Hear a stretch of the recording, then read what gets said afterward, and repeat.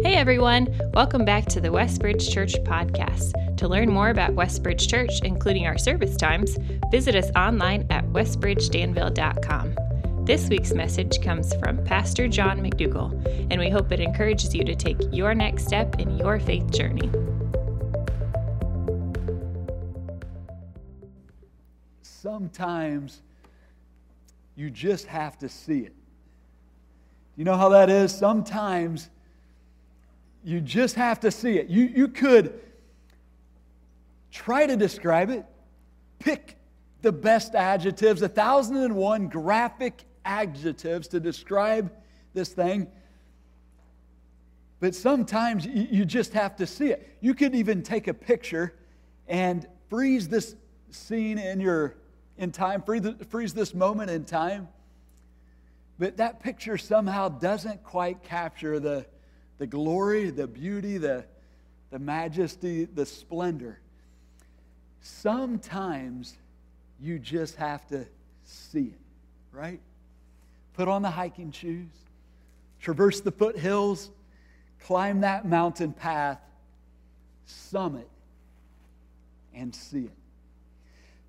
My mind immediately runs to a moment in Israel's history when Elisha, God's prophet, was in a bad situation. He was being chased by an army, and he goes to sleep in a town called Dothan. I always think about Gotham, and just one blank on the superhero that lived in Gotham. Batman, yeah. And so he's asleep in Dothan, but he's shaken awake by his teammate who is freaking out because he woke up, and I picture him with his coffee, steps outside, and the town, and I'm picturing a western town in my mind, like from the old cowboy movies, is surrounded by the bad guys, surrounded by the army. And they're not just sitting on horses and with guns. They are sitting on horses that have chariots. Like it's a massive destroying force that's around him. Now, what Elisha could have done was said, hey, to his teammate, let me explain something to you about who this God is that we're serving. And he could have given him a talk. But he doesn't give him a talk because sometimes you just got to see it. And what's he do? You remember? 2 Kings chapter 6, verse 16. He says, don't be afraid. The prophet answered, those who are with us are more than those who are with them. And Elisha prayed, open his eyes, Lord, so that he may see.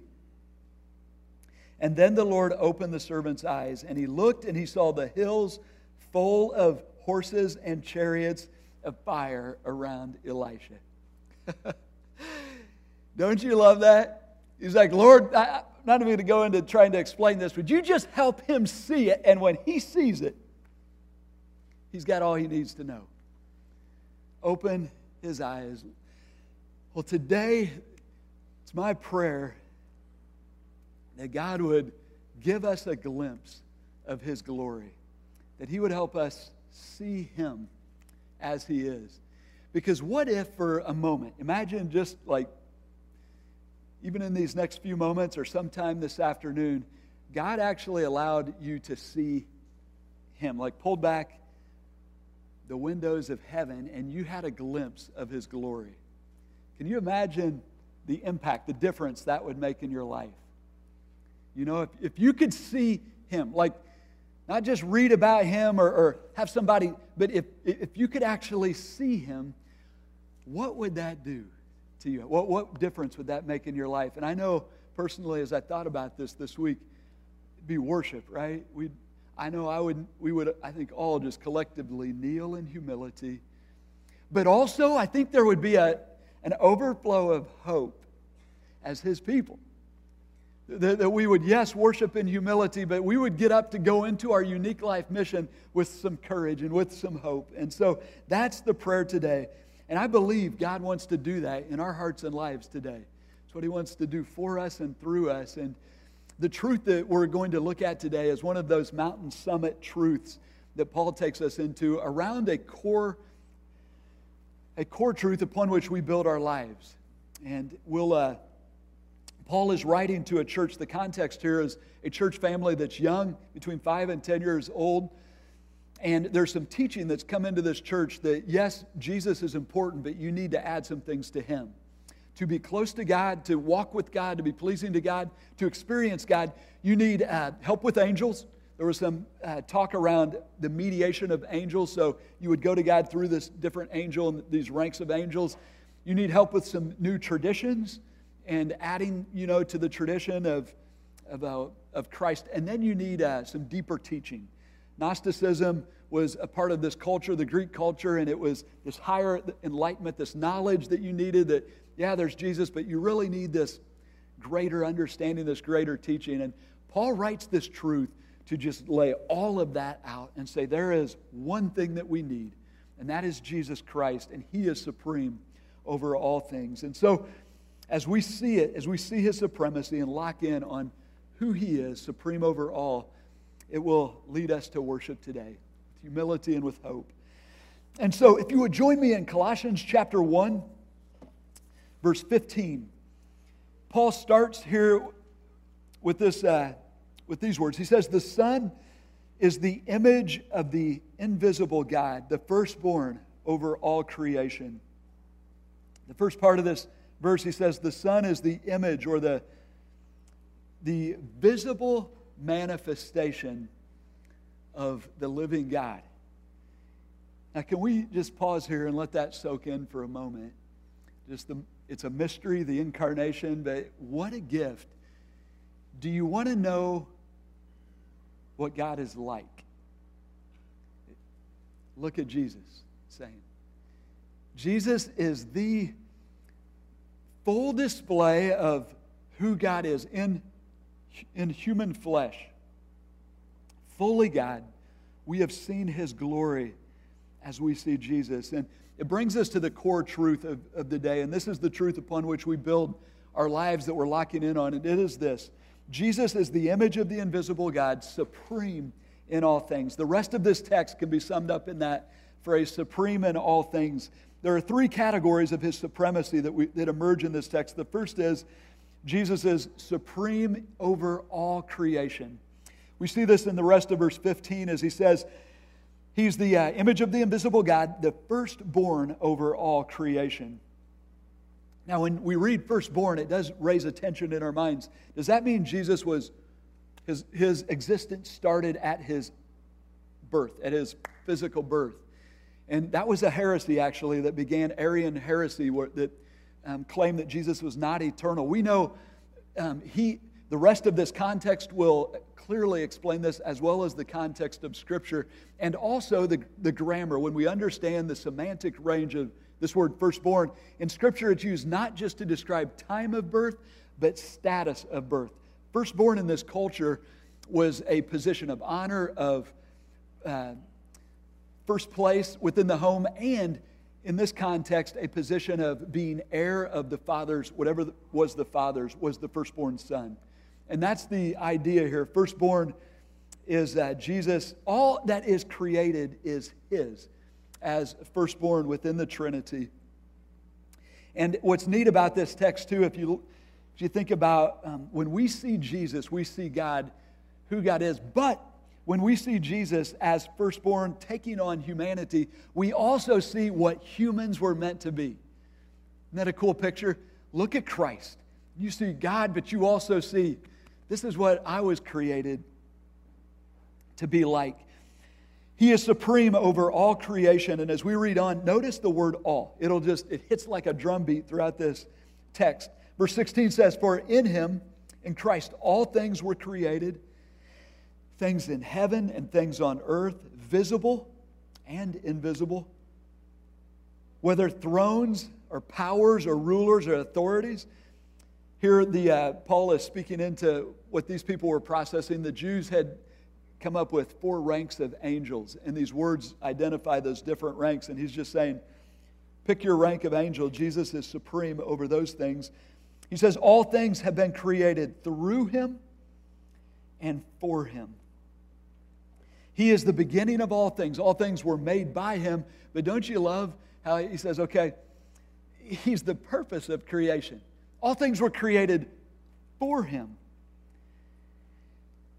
We know this. I think most of us would be familiar with this truth, but can we just soak in this for a moment? And it starts to just,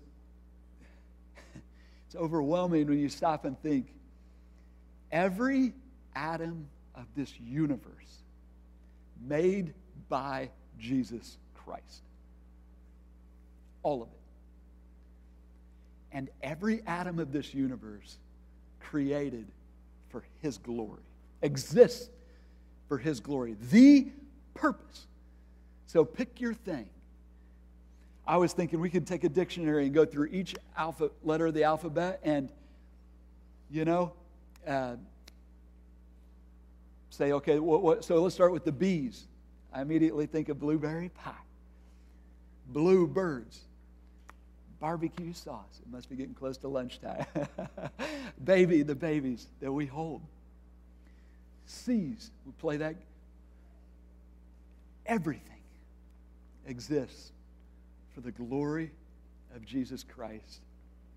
And not only that, it says, 17, He is before all things, so He is eternal, and in Him all things hold together. So all that exists was made by Him, for Him, but it holds together. It's sustained by His power alone. Period. We're not flying off into space right now because of Him holding our universe in this perfect order, this delicate balance. He is the one sustaining all things. So why live locked in on Him? Why live our lives just locked in on Him? Say, this is the why, isn't it? This is the rationale. He made all that is. If I hope to make it through life, if I hope to do what He's called me to do, why wouldn't I live locked in on the Creator of all things, who's sustaining all things, and for whom all things have been made? And when I get this, when He holds the rightful place, supremacy, preeminence in my heart and in my life, then my life will do what is right and pleasing, and life works, doesn't it?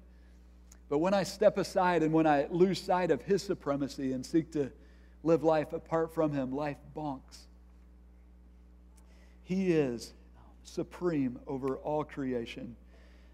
I love just that picture of Him being the Creator that's recreating us into His image. Our biggest problem is that reality that we drift from Him. We lose sight of who He is, His supremacy, and we call it, in a word, it's sin, and sin always disintegrates. It disintegrates our peace with God, peace with each other. It disintegrates our bodies even.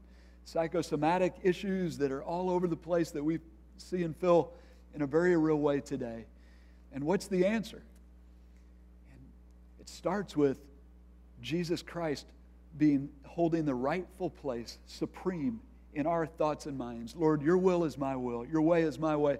I'm locked in on You because I know You are the Creator, the Sustainer, and for whom all things exist. Does anybody else feel what do you want to do right now? Just want to kneel and worship in humility before Him. Our lives are His. But then, can you feel the hope rising up? The worries starting to dissipate? This is who He is. He is supreme over all creation. And what were we worried about? He's got it. We belong to Him. And in that, we have all. So this first category here, Jesus is supreme over all creation. And the calling to lock in on that. Second category, Jesus is supreme over His church. So Paul narrows the focus here a little bit in verse 18 as he says, and He is the head of the body, the church. And the Greek there for body is soma. Sometimes you'll see a church named Soma, the Soma Church, and that's where they get this. But the church it's the Greek word ekklesia, which means called out ones, people who have been called out from being away from God to being God's people. He is the beginning and the firstborn from among the dead, so that in everything He might have the supremacy or the preeminence or first place in everything. And you look at this picture of who we are as His people, as the church, and it's a graphic metaphor. We're His body, and in 1 Corinthians 12, the emphasis is on the fact that every member matters, and every part of the body has a part to play, and just the importance of us staying connected and playing our part. But here the emphasis is on the priority of the head of the body. And Jesus Christ is our head. And when the body becomes disconnected from the head, what happens? We're dead. This connection is everything. And so it is as we do life as His church, as His body. We must stay locked in, and He must have first place, supremacy in everything we do as His body, as the church. So that when someone asks you, hey, what kind of church is Westbridge? I hope the first two words that come to your mind is, we are Christ-centered. We're not about a denomination. We are about Jesus Christ and staying connected to Him. Jesus-focused is everything. His Word is what guides us. His Spirit is what fuels us, empowers us. His love is to be the primary ethic of all our decisions. Love one another as I have loved you. His mission is our aim, and that mission is to take this good news of hope through Him to a people who don't have this. When we get together as His gathering, our purpose is to worship Him. His presence is our treasure, and it's humbling to think He is with us in these moments through His Spirit. He is present here today. It makes you want to just kneel in humble worship, but it also fills you with hope, doesn't it? He is here. Sometimes you just have to see it. And when you do, it changes everything. When we glimpse His supremacy, it fills us with humility and hope, with humility to surrender to His lead, so that we're not praying, Lord, would you do this for me, but rather, Lord, what's your will? And I'm in it. I'm going. And hope, knowing He's got us. It's good. One of the great threats to God's people throughout Scripture we see is that threat of fear. And we're easily spooked as humans, and we live by faith. We can't see Him right now. And so fear can get us. And we see that in Israel. They were right on the edge of the promised land, and God had done great things for them, but now they go in, spy it out, and what do they see? Giants. Now they come back freaking out. They lost sight. They were no longer locked in on His supremacy over all things. And what happens? They bonk. I think we face the same danger as the church. We live we're in enemy territory here. We live in a dark world. And yet God has called us to go, not be on the defensive, but be on the offensive, going into a world that may be at times oppressive and not liking us and facing challenges and whatever it may be, or facing a life mission that God gives you that seems impossible, resources, you're not sure how it's going to work out. But what a gift God has given us if we will lock in on His supremacy and the hope that brings as we face challenges. I love the illustration of this even in Shepherd's ministry. And we, Tam and I, coming out of seminary, served at a church in Wisconsin, in Milwaukee, that actually was the church where Shepherd's was birthed. And it was birthed out of a bunch of just ordinary people, Jesus followers, who it was a Sunday school class or a small group that there was one of the families had a boy with special needs and said, how can we help? And the class came around and they started this ministry. And God took it and went from there. But think, what might we attempt that right now we're not attempting because it seems too big? If we saw the supremacy of Jesus Christ over His church and over all things. The third category that emerges in this text, Jesus is supreme over His creation, supreme over His church. But the third is Jesus is supreme in reconciling us. And this is where it gets personal. Verse 19 says, "For God was pleased to have all His fullness dwell in Him, and through Him to reconcile to Himself all things, whether things on earth or things in heaven." I love this picture of the scope of the reconciliation of Jesus. It's not just us, but it's all things, all creation. The universe, the creation that groans right now under the curse of sin, through him is reconciled. And how did he do this? It's by making peace through his blood shed on the cross, the climax of all history, the cross of our Lord. And then he says, once you were alienated from God and were enemies in your minds because of your evil behavior, but now he has reconciled you by Christ's physical body through death to present you holy in his sight, without blemish and free from accusation, if you continue in your faith, established and firm, and not moved from the hope held out to you in the gospel. The words establish and firm are words that an architect would use of building a foundation. And it comes back to this reality that our faith rests on truth, and this is core truth that we're to just lock in on and build our lives upon. And then Paul ends this with the ministry that God's given him, the ministry of reconciliation, where he says, this is the gospel that you heard and that has been proclaimed to every creature under heaven, and of which I, Paul, have become a servant. Could we just bask in the reality of, or the supremacy of Jesus in reconciling us to God? What does reconcile mean? To reconcile is to provide a way for two people or two parties who are at war or at conflict to come to peace.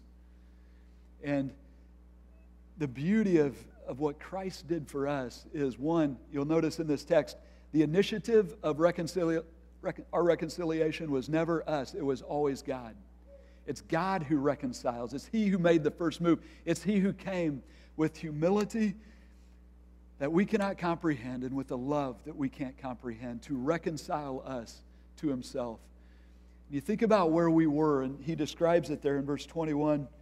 We were alienated from God, all of us, separated from Him by our sin. We were enemies of God, and it wasn't that God was our enemy, it's that we had declared war on Him as we walked away from Him. And there was a moment this week that I just saw this picture of being an enemy in my mind because of my evil behavior. I stepped out to grill the chicken on Monday, and there was a couple moms who had just walked at the park, and they were standing there talking, and there was like 5-6 kids that were playing in our yard. And it was like, yeah, our kids are grown, and this is bringing back good memories. So I threw a ball out there, and they were having fun. And as I'm grilling the chicken, though, I'm listening to or hearing what they're talking about. When it came time to leave, one little guy who had rode his bike did not want to ride his bike home, and he got in the stroller with the other kids, and he's looking at his mom like she was the most evil person on the planet. Was it the mom who was his enemy? No, she loved him more than anybody else in the world. It was his evil behavior that had made mom an enemy. And so it is for us. I want my way, and therefore, God, I don't want you. And that's where we were. But Jesus came, and through His sacrifice on the cross, taking our sin upon Himself, dying in our place, made it possible as we look to Him in faith for us to be forever forgiven, reconciled, to have a right relationship with God, to be at peace with the living God. And what's the purpose of our salvation? It's intimacy. It's to walk with God and know Him and love Him and enjoy Him forever. And Jesus is supreme in our reconciliation. Apart from Jesus Christ, we are lost, without hope, alienated from God forever. But with Him, we have this hope, this treasure. Maybe today you're listening to this and have realized, I don't have a relationship with God. I don't have this peace or this reconciliation. And the good news that Paul describes here is that today, if you will trust Christ, understand what He did for you on the cross, and confess your sin and turn to Him, you can be reconciled even in this moment. And I invite you to that if you don't know Him. But for those of us who do know Him, what a gift He's given us through this text. Sometimes you just have to see it. A glimpse of His glory. And the core truth here is that Jesus Christ is the image of the invisible God. He is supreme in all things. So what is our response as we see His supremacy? And it's worship, isn't it? It's to kneel with humility, to worship Him, to assign Him as of greatest value in our lives. And then it's hope, that we would go follow Him with a soul full of hope. It brings us to this question: am I seeing my life, myself, and as I look to the future, am I seeing all of that in light of His supremacy over all things? Does He hold the rightful place, the supreme place in my life and in every category of my life? Is He supreme in my thinking, in my thoughts? Am I thinking about Him a lot, and do I delight in Him? Is He supreme in my friendships, my family? Is He supreme in my hobbies? And as I think about the future, is He supreme in the plans that I'm making or the hopes that I have for my career? Am I locked in on His supremacy over all things? Like, locked in. What would happen today if we glimpse His supremacy over all things? What difference would it make in your life? And it just starts to, as you think about that, what's the great enemy of our soul? It's pride, where we put self on the throne and wreck our lives. Crazed creatures, insane with the thought that we can do it on our own apart from Him. And what's the antidote to pride? To see His supremacy in a way that will drain the pride from our soul, replace it with humility that leaves us on our knees before God, living for His glory alone. What if that happens to you and me today? What kind of freedom? What kind of life? And then, as we kneel in humility and we hear Him say, "My child, I love you more than you will ever know," what kind of hope does it fill you up with to have the Supreme One over all things say that to you? What kind of courage does that put in your soul to go swim an ocean, climb a mountain, do what He's called you to do, or just wash some feet for His glory? Sometimes you just got to see it. And when you see it, we live by faith, not by sight. God does His work in us and through us. And I love that story of Elisha. So what would you have done if you're Elisha and you're surrounded by the town and you know the chariots are out there, chariots of fire? What would you have done? Well, I remember my brother Rob and I, we shared a room. We're like, man, if a burglar breaks in our house tonight, here's the plan. Cover up with the covers and just play dead. Don't make a noise. Just wait. You don't hope mom or dad gets this guy. And can you see Elisha on his bed? Hey, servant, jump in here. Let's just cover up. Let's wait. Chariots of fire. No, you read that story. What's he do? He's locked in on the supremacy of God. He walks out the door and meets the enemy in the street with a prayer. And I won't tell you the rest of the story. You can read that. It's good. What would happen today as we go out and do our life if we lock in on the supremacy of Jesus Christ? Humility that leads us to worship. Hope that leads us to do the good that He's called us to do. Blaise Pascal was a great, gifted thinker and scientist and theologian, lived back in the 1600s.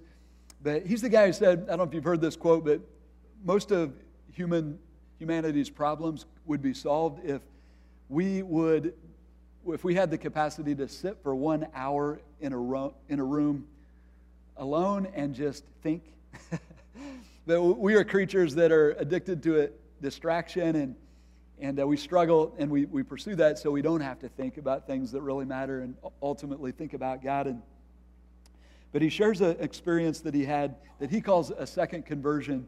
Sometimes God gives us tangible or visible physical experiences. It's not all the time, but for him, This happened as he was meditating on John 17, Jesus' prayer before going to the cross. And it was late one evening. It was near the end of his life. And he describes the room as just filling up with visible glory. But he wrote down some things. A picture of the cross, a few words, and he took that parchment and he sewed it inside his coat, close to his heart, and it would remain there the rest of his life. They found it once he was dead. But what just hits me with this story, and it has stuck through the years, is after that moment, he never signed his name to anything that he did, anything he wrote, a book, paper, article. And if anyone mentioned his name in praise, he would confront the person and say, "Don't put my name in praise." He saw something, and it left him humble. But he also sold his possessions. He was a single guy, so in a position to do this. Sold and went and served in basically a kind of an eccentric community that were serving the poor, and spent his life just pouring out in service. He did something. What would happen in your life and mine? And that's the prayer today. And just encourage you this week as you go throughout to take this text and just meet with the Lord in it. And pray, Lord, open my eyes and help me see you as you are, that I might serve you as I should. Let's pray. Father, we thank you for just walking us up this mountain path to this beautiful summit and seeing this truth. And forgive us for the times that we lose sight of it. But thank you so much for helping us see again this morning. And I pray our eyes would just continue to open to your supremacy over all things, Jesus. And I pray that it would fill us with humility. It brings you glory. We do just kneel before you now, Lord, and thank you so much for the gift of life. Every breath a gift. Thank you for eternal life. And thank you for the treasure of doing life together, and friends, our family, our church family, and all this, a good gift from you. We also thank you for the gift of hope, and just knowing that we don't have chariots of fire around us. We have the living God walking with us. And just pray that as we go throughout our week this week and face the challenges, that this beautiful truth would just be supreme in our thinking. Help us lock in and follow you. And we pray this in the powerful name of Jesus. Amen. If you were encouraged by today's talk and believe it would be helpful for others, please be sure to subscribe or share. To experience other messages or find helpful resources, visit us online at westbridgedanville.com.